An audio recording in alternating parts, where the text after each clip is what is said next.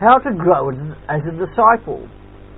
Paul in Galatians chapter 5 verses 22 to 25 writes, "But the fruit of the Spirit is love, joy, peace, patience, kindness, goodness, faithfulness, gentleness, and self-control.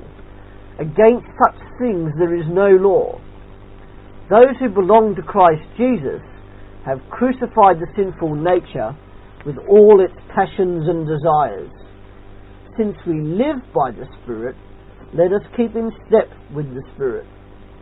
The process of becoming more like Jesus is, in one of the big words of theology, sanctification. If a disciple of Jesus Christ is showing the fruit I read about earlier, then that disciple is becoming Christ-like and is being sanctified. Another way to look at sanctification is that it is like the changing of a caterpillar into a butterfly. It's a process. Sometimes it's a difficult path, but nobody said becoming holy is easy. Certainly Jesus never said that it was. Now, you may well ask, that if I am being sanctified, why do I still continue to sin? Firstly, you sin because you chose to sin. Nobody else can take the rap. You can lead a horse to water, but you can never make it drink. Similarly, the devil and the world may tempt you to sin, but it is only you that does the actual sinning.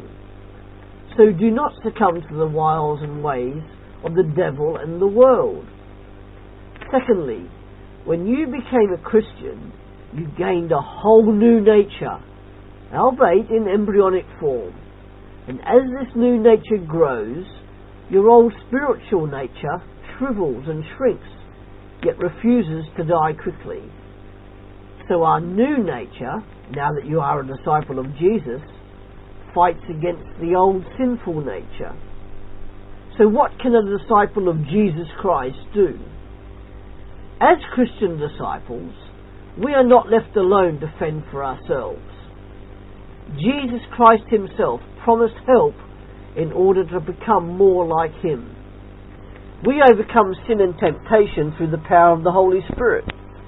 He works in us and assists our new nature in overcoming the old nature. We may struggle in our own strength, but with the power of the Holy Spirit helping and abetting, our old nature slowly shrivels and dies. Remind yourself that temptation itself is not sin. Otherwise, Jesus himself would have sinned. And we know that even though he faced constant temptation, we know for certain that he did not sin. It is rather, as John Stott helpfully puts it in his classic commentary on Romans, that as Christians, having died and being raised with Jesus Christ, we now live in the freedom of the indwelling Spirit. Remember also what the beloved Apostle John wrote in 1 John chapter 4. "You, dear children, are from God, and overcome them, because the one who is in you," speaking of the Holy Spirit, "is greater than the one who is in the world." If, however, a disciple does succumb to temptation and sins, then when that disciple recognizes that they have sinned, they need to repent quickly. Unconfessed sin soon becomes a heavy burden. Confession and repentance is needed.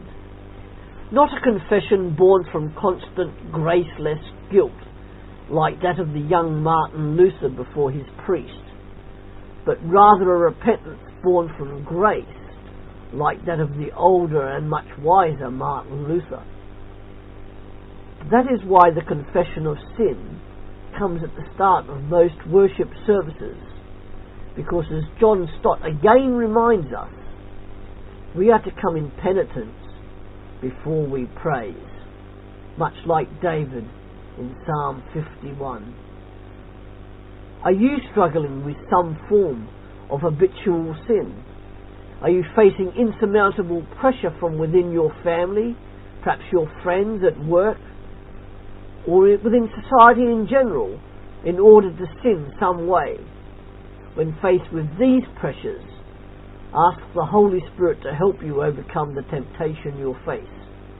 He who was promised to help you will help you, sometimes in the most surprising of ways. For more to read and think about, please do look up Philippians chapter 2, verses 6 to 11. You may leave comments or messages for me at www.davegroberts.podbean.com. Thank you.